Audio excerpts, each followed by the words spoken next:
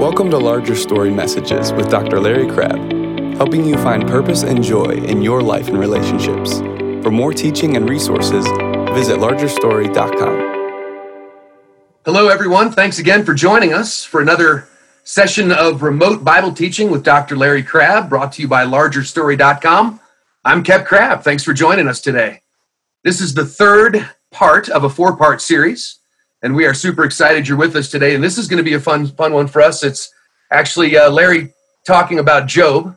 And I know, Dad, you've taught this book a lot of times, but we've had some great conversations in the last couple of days about what you're going to be unpacking. So I don't want to take any of your time now. Fire away, Dad. All right. I appreciate it. Yeah. First, I want to give you a few introductory thoughts as we now move into what everybody recognizes is the unsettling book of Job, God's 18th of his 66 love letters written to us to encourage us in Job. Well, in this message, I'm going to be exploring what I'm calling the Job experience. Most of you are somewhat familiar, maybe fully familiar with all that Job went through, which I'm calling the Job experience. But I want to look at that experience to see what bearing Job's experience might have on our understanding of what it means to live the Christian life. But first, to set the stage for how we can read this gloomy book as a love letter, I want to spend a few minutes looking at one of the most badly misunderstood verses in the entire Bible. So bear with me. The connection of this verse with the story of Job will become clear a little later in this message. Now, the verse I have in mind is in John's Gospel, chapter 10 and verse 10. Some of you know right away what that verse is. It's a pivotal verse, and it's pivotal to what it means to follow Jesus. Jesus is plainly telling us why he bothered to leave this happy life in heaven, why he became a very real human being, why he lived a sinless life and then died a sinner's death, a gruesome death, and to realize, when you think about it, that I really misspoke. It wasn't a bother at all. I said why he bothered to come. It wasn't a bother. It was a response to a call, a willingly accepted calling from his Father. And when you think about it that way, it tells us a lot about who Jesus is. Well, once this Jesus, who embraced the call of his Father to come to earth and really live a miserable life in the last 3 years particularly, and mostly in his last couple days, once when he was speaking to a group of people who couldn't understand his teaching, Jesus said this in John 10. Here's the verse. I came that they, who's they? We're referring to his followers. I came that they may have life and have it abundantly. That's what he said. It's a misunderstood verse. Why? Well, had I been in that crowd, and maybe you as well, I'd have asked, all right, you have the abundant life you want to give me. What's it abundant of? What's the abundance that we're talking about here? And I'm asking that question now, as I think I would have if I'd have heard Jesus back in those couple thousand years ago saying that. And I would have assumed, the one that comes naturally to my thinking, which I presume the crowd was feeling, that a life that's going to be provided by a good, a powerful, a loving, a generous Lord would be abundant in blessings. It would be a good life. In the good things of life that would make my years in this world a really pleasant experience. That's what it ought to be. That ought to be the abundance of the abundant life. And that assumption, I suggest, is in the minds of many Christians today. But it's a wrong understanding of that verse. Let me say a little more about that. We can realize how wrong it is when we listen to Jesus talking to his Father just a couple hours before he died.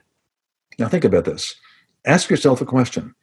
What kind of life did Jesus have in mind that he could not give to anyone unless he died, unless he was crucified? And consider this. One sentence that he uttered to his Father as he was in the throes of anticipating his infinite miserable torture that he was going to go through, as he was anticipating that, here's what he said to his Father. Father, this is eternal life. So he's going to define it now for us. He said, I'm going to give you the abundant life. Well, what's the abundant life? Well, now he tells us.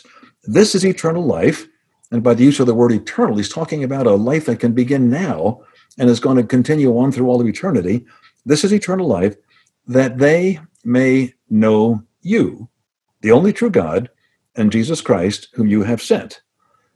Now, what's he talking about there? You've read the verse maybe 100 times like I have. What's really implied in that verse is rather remarkable.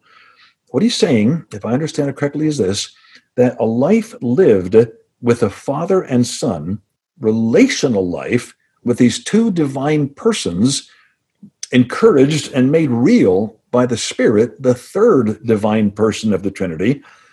Now, that sounds kind of wonderful if you think about it. A life lived in the presence of this perfect community, this perfect, wonderful God. Sounds good. But go back to a verse that is quoted in the Bible just a little bit before. He said that the eternal life is knowing God, the only true God in Jesus Christ. Before he said that, in John 16:33, Jesus was talking to his disciples, and here's what he said, and many of you know this verse: as you live in this world, you're going to experience many troubles and sorrows, many trials and sorrows in this world. That's going to be your experience.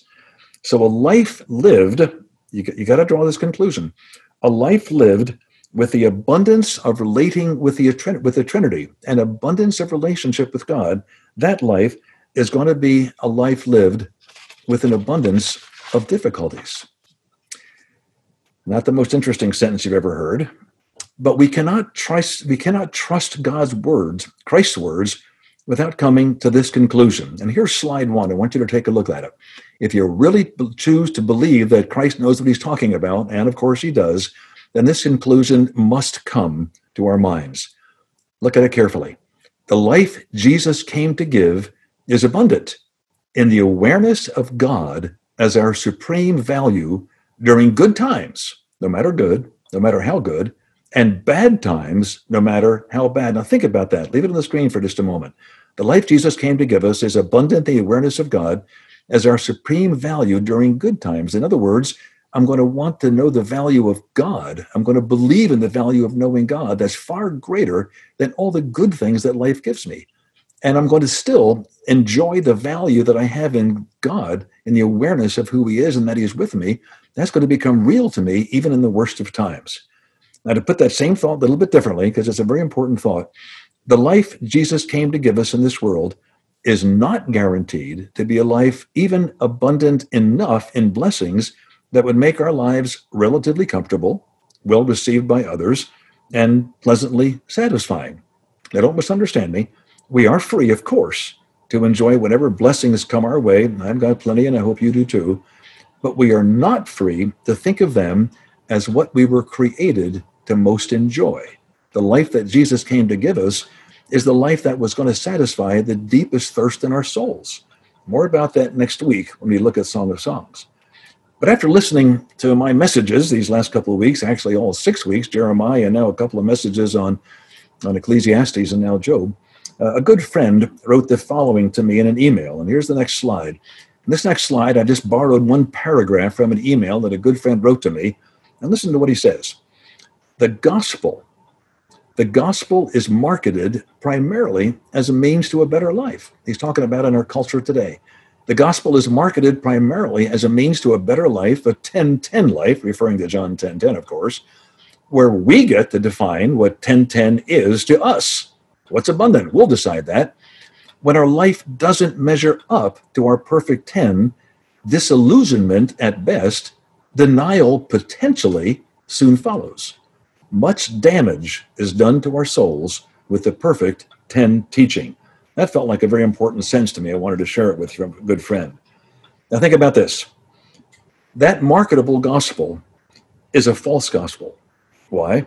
It leads us away from the abundant life Jesus came to give. But the unmarketable gospel, which is marketable only to people who are aware of their deepest thirst, tells us that an abundance of knowing God settles the soul in hope during life's worst moments. And that's the connection between my talking about John 10:10 and what I'm going to now talk about in the story of Job. Think of what I've just said as we now begin to look at the story of Job. A story that begins where God, not quite at the beginning, but pretty close, where God is talking to Satan, a rather strange conversation, and he literally gave Satan permission to replace the blessings that Job had been experiencing and properly enjoying with suffering that Job had to endure in order to experience the abundant life of knowing God. And that's going to be a theme of what I'm going to be talking about. Stay with that thought as I continue. So with that in your mind, it's time to see what God might be saying to us in Job's story. So let me begin our look by noticing the ending in the book of Job. We're going to come back to this later, but just to introduce, in the last chapter in the book, chapter 42, Job uttered what many, and I fully agree, are the most beautiful words that we read in the entire book of Job from Job. Listen to what he said. Speaking directly to God, this is what Job said in chapter 42 and verse 5. The next slide reads like this. I had only heard about you before. I had only heard about you before. But now I've seen you with my own eyes. Now, the two words strike me as important there. Well, actually more than two. But what's the before? I had only heard about you before. Before what? But now, when? I've seen you with my own eyes. And what he's saying is, I've only heard about you, God, before suffering ruined my life of abundant blessings. In my life of abundant blessings, when things were going really, really well, I didn't know you, God. I only had heard about you. I could talk about you, but I didn't know you. And those many years of living the abundant life, wrongly defined, probably about 70 years, roughly that, he was living a good long time in the abundant life. We believe that because you recall, some of you know the book of Job, of course, at the last chapter, we're told that after Job came to know God in a new way, then God doubled all his blessings. If he had 5,000 sheep, he got 10,000 sheep. He had 10 kids before, he got 10 more because his first 10 kids were still immortal. So therefore he doubled by giving Job 10 more. But it also says that he gave Job 140 years of life after all this suffering, after he was able to say, I've seen God. And if that's a doubling, then I presume that the first years were 70 in total. For 70 years, or close to that, Job was experiencing a wonderful life that he was thinking was the abundant life. The thing to notice in all that is not the 70 years issue, but it was a long time. But the thing to notice about this is this. During his years of living a good life of blessings, as well as during his years of suffering, Job enjoyed not a relationship with God, but rather the blessings of God. Hear the difference? He did not enjoy the relationship with God. He didn't know he had one, but he enjoyed the blessings of God. Kind of like a spoiled child at Christmas doesn't care if dad shows up as long as the presents are beneath the tree. It was only after suffering that Job could move beyond hearing about God and tell God himself that, God, now I see you. That happened after some period of time. We're not told how long, weeks, months, years, we don't know. But after a significant period of suffering, Job said, now, after suffering, after losing all my blessings, I couldn't see you during my blessings, but after they were taken away and I suffered, now I can see God. So think about that. During his good years of enjoying a good life, he had only heard about God. We develop that thought in one more way. In Job's thinking, God's goodness was centered in the things he received from God. God's goodness in his mind was not centered in a relationship with God, but in what he received from God. That's not a relationship. That's exploitation. But now, still in a season of suffering, it's very notable to realize that he was still suffering when he was able to say, now I see God. That happened before the blessings were restored. I've never seen him before, Job is saying. And I believe he then saw God as someone. What did it mean when he says, I see God? No, but nobody sees God, so it's a metaphor, obviously, because God the Father doesn't have a personal form. We only see the glory of God in the face of Jesus. Paul tells us that in Corinthians. When he says, I saw God, I believe what he was saying was, I saw God as someone who would go to any lengths to form me, Job talking, he would go to any lengths to form me into a man who could live in the joy of God's presence. And he saw God before God restored his blessings by a multiple of 2, while Job was still scraping boils covering his body, while he was still living on a garbage heap, alone and broke. In the middle of that condition, he was passionately excited and saying, God, now I can see you, in the middle of his most deplorable condition.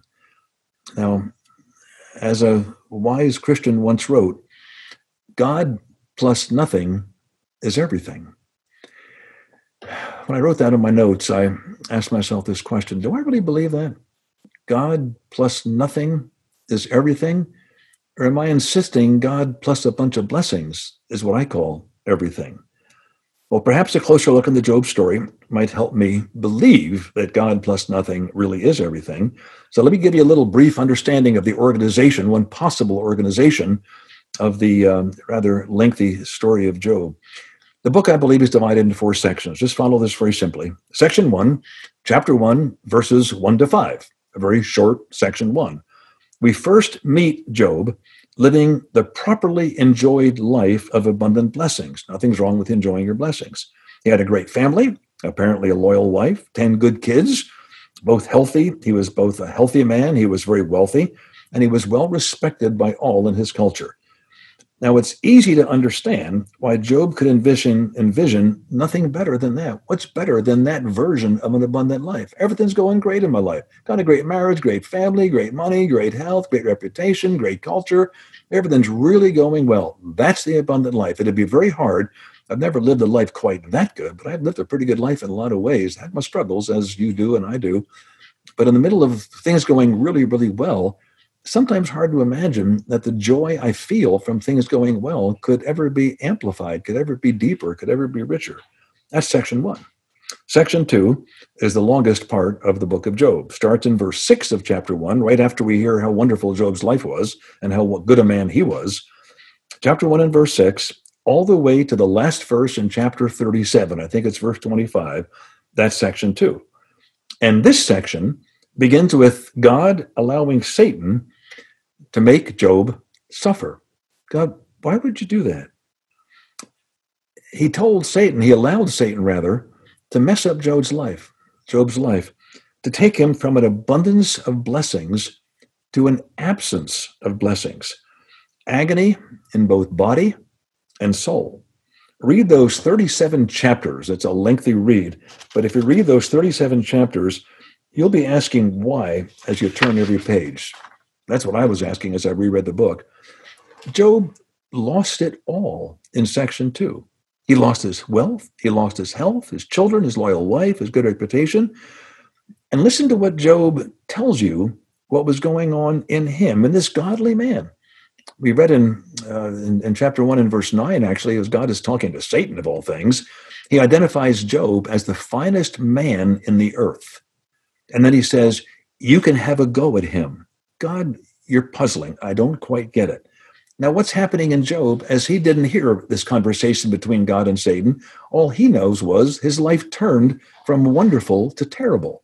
And in the next slide, we get a little glimpse of what I believe, as you read all of Job's comments in those 37 chapters, he was saying at least 3 things, far more, but these 3 summarize what he was saying. Number 1, Job was confused. Why me? Why is this happening to me? I don't get it. I've been living a pretty good life. Job is confused. Why me? Have you ever asked that?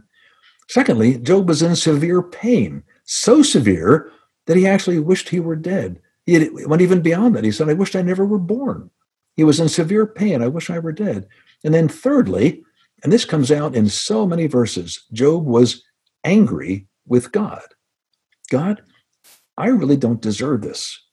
I think you're being a little unfair to me. Now, that's not what he said initially. When his wife said to him, look, you're in terrible pain. Why don't you curse God? That'll be a capital offense. You can't curse God. Then God will take your life and then you'll be relieved of all your suffering.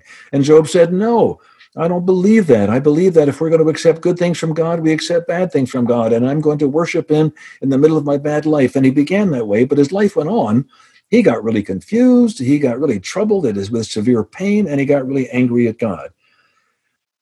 Now add inept counselors, terrible spiritual directors to his troubles, and life gets even worse for Job. Listen to a pompous man named Eliphaz, who, like so many helpers today, can't stand mystery, can't stand unexplained troubles. This guy and the other counselors as well were trying to explain everything so they could get a handle on what Job could do to get his blessings back, because nothing matters more. Here's what Eliphaz said to Job. This is in chapter 4, verses 8 and 9. Don't have a screen for this, but just listen to the verse. Eliphaz's counsel. My experience, he's talking to Job, my experience shows that those who plant trouble, he's talking about Job, those who plant trouble and cultivate evil will harvest the same. A breath from God destroys them. They vanish in a blast of anger. What he's saying is, Job, I can tell you why you're hurting so bad. You've been sinning. You got to get on the right terms with God. Then you'll get the blessings back. Through all of section 2, the counselor's message was the same. God is punishing you for your sin that maybe nobody knows about, but you do, Job. There can be no other explanation for why you're suffering. Job, you're obviously not innocent. You're not the good man that everybody thinks you are. You should know, Job, that bad things only happen to bad people. Now, when I was thinking about that was the message of Job's counselors, my mind went to a guy that many of you have heard of, Rabbi Kushner, more recent up in our generation. Had he been there with Job, his counsel would have been different than Job's counselors, but it would have been no better. Why? Well, Kushner was a man who would have begged to differ with the counselors. He had lost his much-loved son in an accident when the boy was a teenager, and Kushner just couldn't handle his grief. It was terrible, but he had to bring God into the picture as a faithful, loyal, good Jew who believed in Almighty God and Jehovah, and he had to try to understand how bad things happen to good people, because that was his experience. He was a good person, and bad things happened to him, which made no sense to him. Job's counselor says that never happens. Kushner said, yeah, it happened to me, and I've got to explain that. Here's how we explained it. Kushner was certain he had lived faithful to God. So why this tragedy? Here's what Kushner came to in the book. This is a quick summary of a very detailed book.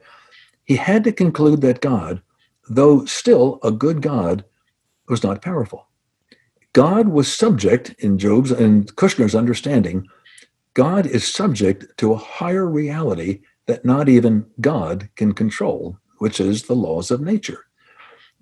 And Kushner really envisioned God as, because he's a loving, good God, as trying to figure out what best to do when nature that he couldn't control brought tragedy into people's lives. It caught him unawares, and then God had to come up with some way of comforting people whose life were terrible. Were terrible. And suppose Kushner had said that to Job. I believe the answer that Job would have given would not have been agreement with Kushner, nor with his counselors, obviously. I think he would have said something like this. No, Rabbi, you're wrong.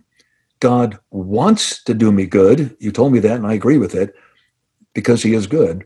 But he can do me good because he's not only a good God, he's a powerful God. And Kushner, that's my problem. All this misery makes no sense. I have no idea what a good and powerful God who can control everything. I have no idea why I'm suffering. It makes no sense. I have no idea what God is up to. Job was tormented in his spiritually minded soul, as well as in his body and his loss of other blessings. Now, in one sense, I think we can agree, Job was a man of faith. What do we mean by that? Real faith can survive doubts. Weak faith lets doubt drive people away from God. Job came to God. He didn't quit on God. He came to God with all his questions. He lamented his hard life, but he kept on bringing himself to God with all his burdens, all his fears, all his pain, all his puzzlement, all his frustration, all his confusion, even all his anger at God. He brought all that to God. And the next slide gives us one verse among many, many, many verses that lets us see Job's attitude toward God. This is slide number 5. Here we have Job saying in Job chapter 9, verses 6 and 8, listen to what he's saying. It's God who has wronged me. It isn't nature. It isn't Kushner's nature that God can't control. No, it's God who has wronged me. He has plunged my path into darkness. Well, John of the Cross might agree with that. It is God who's wronged me. He has plunged my path into darkness. That's what Job was thinking. And then a few chapters later, in chapter 23, Job cries out, and this is a quote in verse 3, "If only I knew where to find God." What's going on in Job? Pain has now continued for a long time. Pain isn't our problem. Ongoing pain is the problem. I can handle a dentist chair because I'm not going to be in there for more than, well, maybe 2 hours. But when I get out of there and my tooth is fixed within a couple hours, I can enjoy a steak dinner. Job had no idea about the ending of his pain. All he was doing was struggling. And all I want now, I want to find God. And if I find God, here's what he said. This is a quote. "I would go to his court."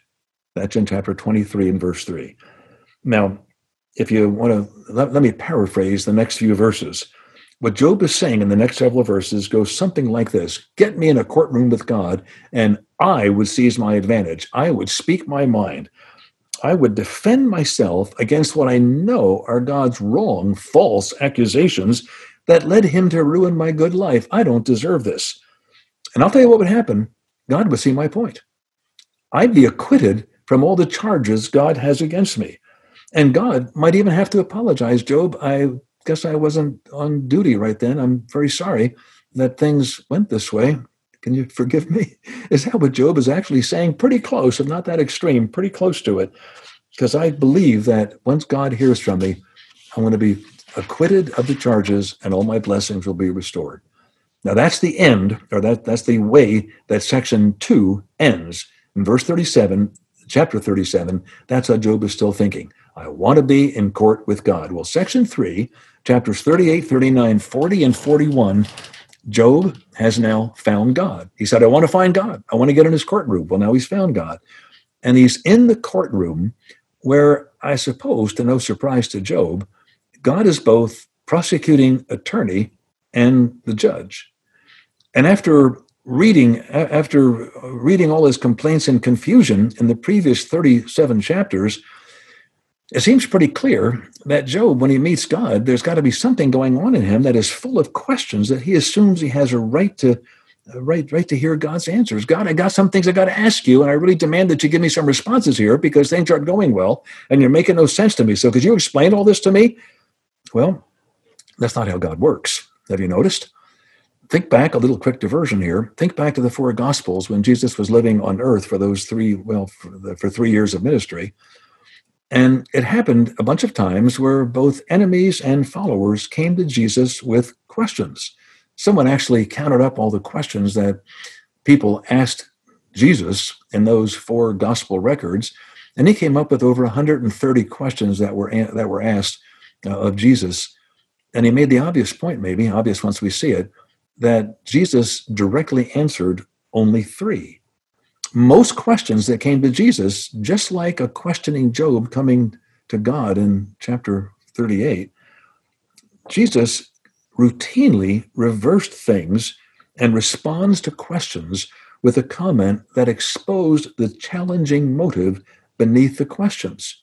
2 quick examples. One person said to him, Jesus, shall we stone the adulterous woman or not?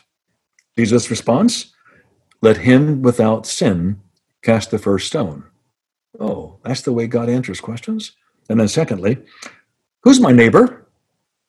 And Jesus responds, go and be a good neighbor, like a good Samaritan.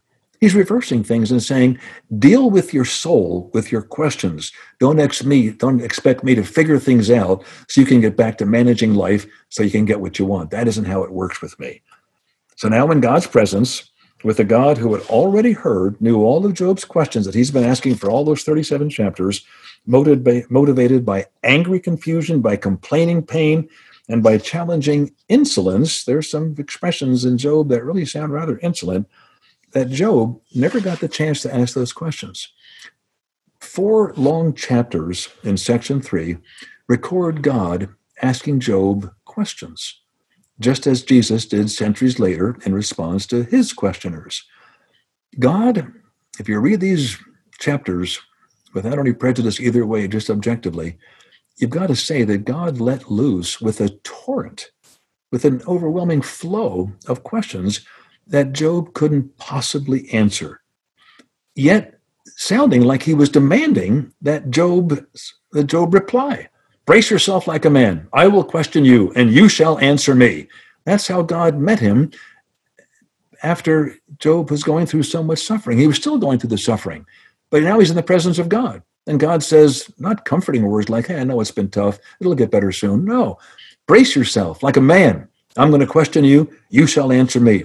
Well, God's first question in chapter 38 sets the pattern for the rest in verse 4 of all chapter 38. In verse 4 in chapter 38, a question is asked that's typical of all the rest of the questions that God asked Job. Here's the question. Where were you, Job, when I laid the foundations of the earth? Tell me, if you know so much. That's the first thing Job heard from God after all the suffering in which he was still reeling from. The first word from this good, gracious, powerful, merciful, wonderful God. Job, where were you when I laid the foundations of the earth? Tell me, if you know so much. Why was God so seemingly harsh, even sarcastic? Tell me if you know so much. In the dozens and dozens of questions that God put to Job, I believe we can hear a couple common themes. And to put it in somewhat a colloquial, maybe a slang language, the questions really sound like what he's saying to Job thematically, or things like this. Job, you don't know enough to take me on. Job, who do you think you are anyway? Job, do you actually believe that I'm obligated to answer your questions so you can manage life according to your preferences? You don't even know who I am, Job. And now we approach the whole point of Job's experience as a once blessed man, then a suffering man, and now in God's presence, a bewildered man. Why all those questions? Why such jarring, merciless questions put to a still badly hurting man? Is this God's love? Keep the context in mind before I suggest some thoughts on this. Section 1, Job's enjoying a generously blessed life. First 5 verses. Section 2, 37 chapters, God allows Satan to replace all Job's blessings with severe hardships after Satan accuses God that no human being could ever want God. They just like the goodies God provides. They don't want you, God. They just want your blessings. Take away the blessings. He'll curse you to your face. And God says, have you considered Job? You've been looking across the earth to see if anybody wants me. How about Job? He loves me. He seems to want me. No, he doesn't love you. He just loves you because you're passing out all the gifts. Take away his gifts, he's going to curse you to your face.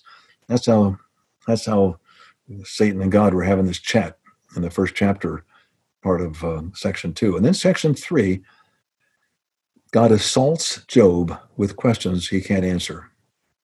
And now after sections 1, 2, and 3 comes section 4, chapter 42, where the point of the whole story comes together, at least a little bit, I think quite a bit. I would have expected that as Job heard these 4 chapters of impossible to answer questions, I would have expected him to cower in despair. But no, it's not what happened. Remember his comment I described earlier, and I called it a beautiful comment, a humble comment.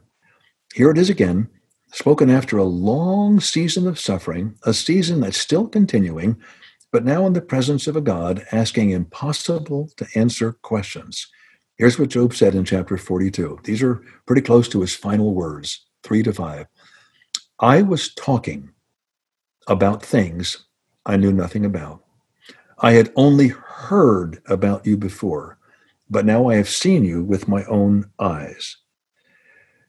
Now let's just ponder that just for a minute. Job's counselors, like too many Christian leaders today, I fear, thought that they knew enough about life to manage it into the good life of blessings. Have you prayed enough? Have you had your devotions this morning? Have you gone to church faithfully? Have you led a moral life? Are you still living well? Well, if you're living that kind of a life, then you're going to be blessed. You can manage your life if you get rid of all your sin and start leading a noble life. Job was leading a noble life in the first few verses of Job, and his life still went south in a terrible, terrible way. Job knew then, and knew more clearly now in God's presence, that during his good times of blessings and his terrible times of suffering, he realized now that he had been talking about God, but never really clearly knew God. He had been talking about how life should work when he knew nothing about the subject. In good times, as sometimes I do, and perhaps you as well, in good times, Job had wrongly assumed that God would continue to keep the good times coming. And in bad times, should they have come in those first 5 verses, which they didn't, but they sure came later, in bad times, he really believed that God should. It was his obligation. He's a good God. He's a powerful God. He should replace suffering with blessings, at least in the lives of good people. And Job was a good people. But now, things are changing big time. In God's immediate presence, he no longer wants to defend his right to better treatment from God. In verse 6, Job tells God, he's talking to God, and he says, I despise myself. What a switch from despising his life during his season of suffering. I wish I were dead. Now, despising himself as he stands in God's presence. Why this shift? What's it all about? Clearly, Job was not wrong for coming to God with his confusion, with his pain, with his anger. We're invited to come to God with who we are, and we're not always in a good place. We're often in a very bad place. He wasn't wrong for coming to God with all of his struggles. But he now realized, and he didn't realize this until he saw God, he now realized he was wrong for coming to God, believing that he had a right to better treatment from God. He despised himself for being so foolish. And then he said this, and here's the key to the whole book. I repent in dust and ashes. But now look at the next screen and see if you can realize why this question is so important in understanding the book of Job. The question that is central to the book of Job. What exactly was Job repenting of? He was the finest man on the earth by God's estimate back in the first 5 verses, and he handled his suffering by never giving up on God, never giving in to wrong understandings that he was being seduced to believe from Job's counselors. What exactly was Job repenting of? Now, in order to respond well to that question, I need to draw this chat to a close, another couple of minutes. I need to present each of us, me very much, with a choice. I want you to think about this before I try to answer the question, what exactly was Job repenting of? Here's a choice I want you to consider, and I'll consider it with you. Let's suppose, it's unlikely, hypothetical, but let's suppose you had a choice. You had a choice between 2 things. Would you choose to live a good life of blessings, the life Job richly enjoyed for many years? Would you have chosen that kind of a life? Or if you had the choice, you could choose that if you wanted to. In God's idea, he'd say you can choose that if you want, if that were your choice. Or you could choose to, instead of the good life of blessings, you could choose to live the Job experience of suffering. Suffering that was necessary to eventually live in the abundant life that God provides, the abundance of knowing God, and a New Testament language of living in the life of the Trinity. Which would you choose? A life of blessings or a life of suffering that led to a different level of intimacy with God? Or am I satisfied with the good life of blessings I have now? And I'm not interested in suffering to get something more. I'm really content with where I am. Premature contentment. Let me frame the question differently. Another slide coming up here. I want you to frame that same question. What choice would you make to live like Job in his season of blessings or like Job in the seasons of suffering that went to some place from God's perspective, wonderful indeed? Here's the same question, mentioned a little bit differently. Is the Job experience of suffering worth the price of entering the later Job experience of seeing God? Let me say it again. Is the Job experience of suffering, that's not the only experience he had. He ends the book of Job seeing God. Is the Job experience of suffering worth the price of entering the later Job experience of seeing God? Are you, am I, are we content with enjoying blessings while merely hearing about God, but never entering into relationship with him in a profound way?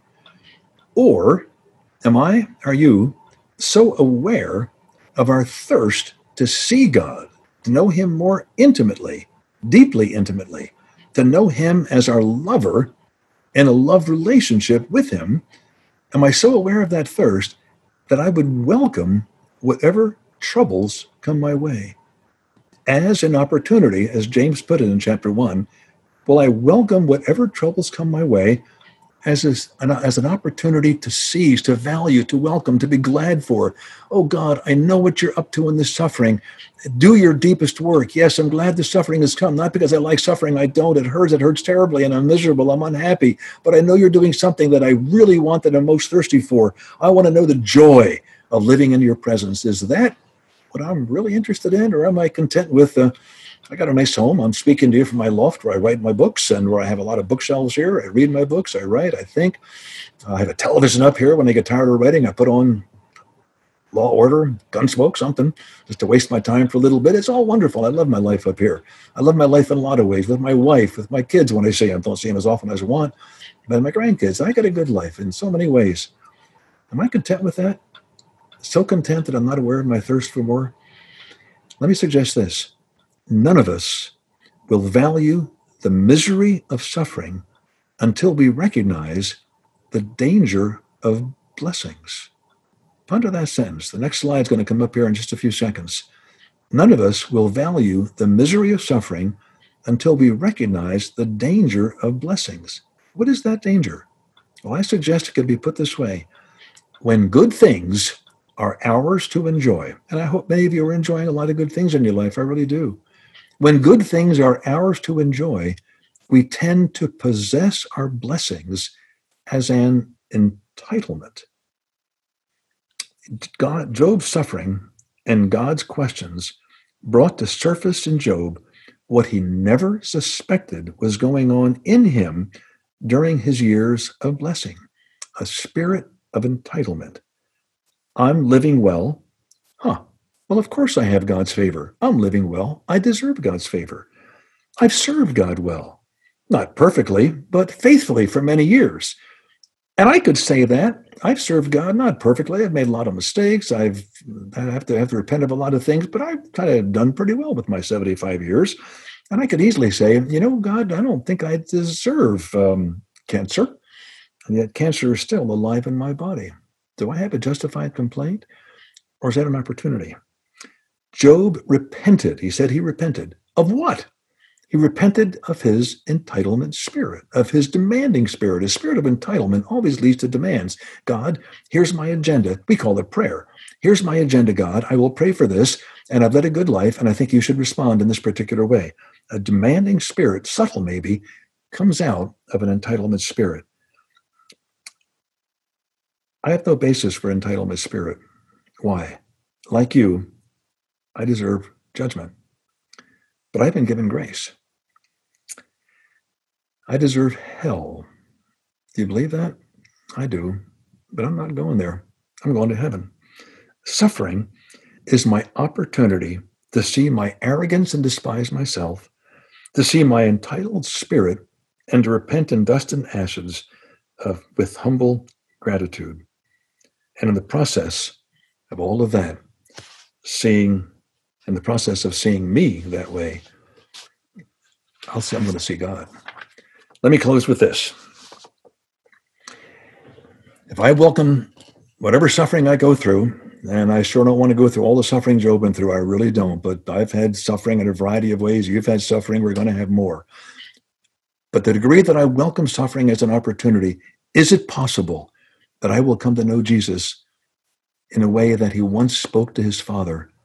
As I read John 17, his high priestly prayer before he went to the cross, here's what I hear Jesus saying. This is my paraphrase. This is not verse by verse, of course, but this is my paraphrase. Listen to what I believe I can hear, and this is what it means to see Jesus, to hear this and to enter into a relationship with the person that I'm coming to know. Listen to Jesus. Father, your will be done. I must suffer to give them, your people, the abundant life of knowing our love, that you long for them. I want them to know this, that you long for them to know the abundance of enjoying you. And they too, Father, must suffer in hard times to recognize and repent of their demanding spirit. Only then, in a lifetime of ongoing repentance, will they delight in your eagerness for them to enjoy you and value you more than every lesser blessing. God, Father, that's what you long for. It's going to require my death. Without my death, they will never know your heart. They will never know your love. They will misinterpret your heart, as Job did, as a good heart that simply gives the blessings of life without ever knowing you, but just being able to talk about you, but not really enjoying you, just enjoying your blessings. And then I conclude this thought from Jesus as he's talking to his Father. May our followers welcome the spiritually forming power of suffering as they wait eagerly for heaven when they will suffer no more. And that is my understanding of the Job experience. Dad, I just got to say that Kimmy and I are really enjoying these Saturday night times that you've been doing. And I got so excited to hear what you were going to say about Job because I've heard you teach this book so many times, but yet you're unpacking it in a little bit of a different way.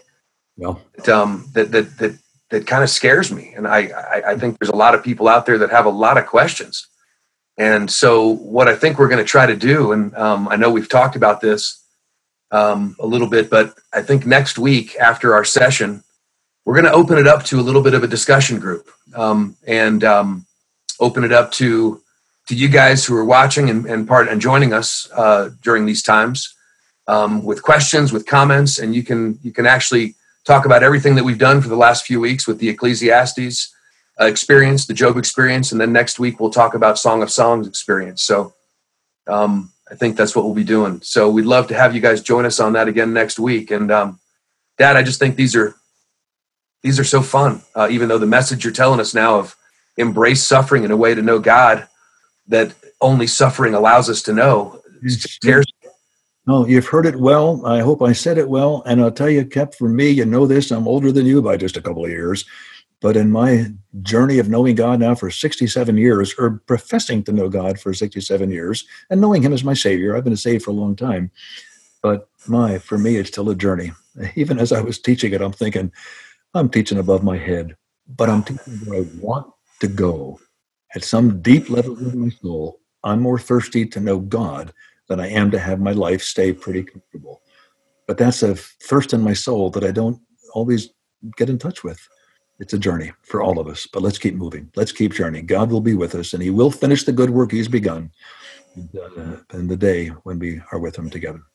Well, I can tell you, Dad, that your example to your sons, to your daughters-in-laws, and to all of your grandchildren is priceless. How you love Mom and the life that you lead, we see.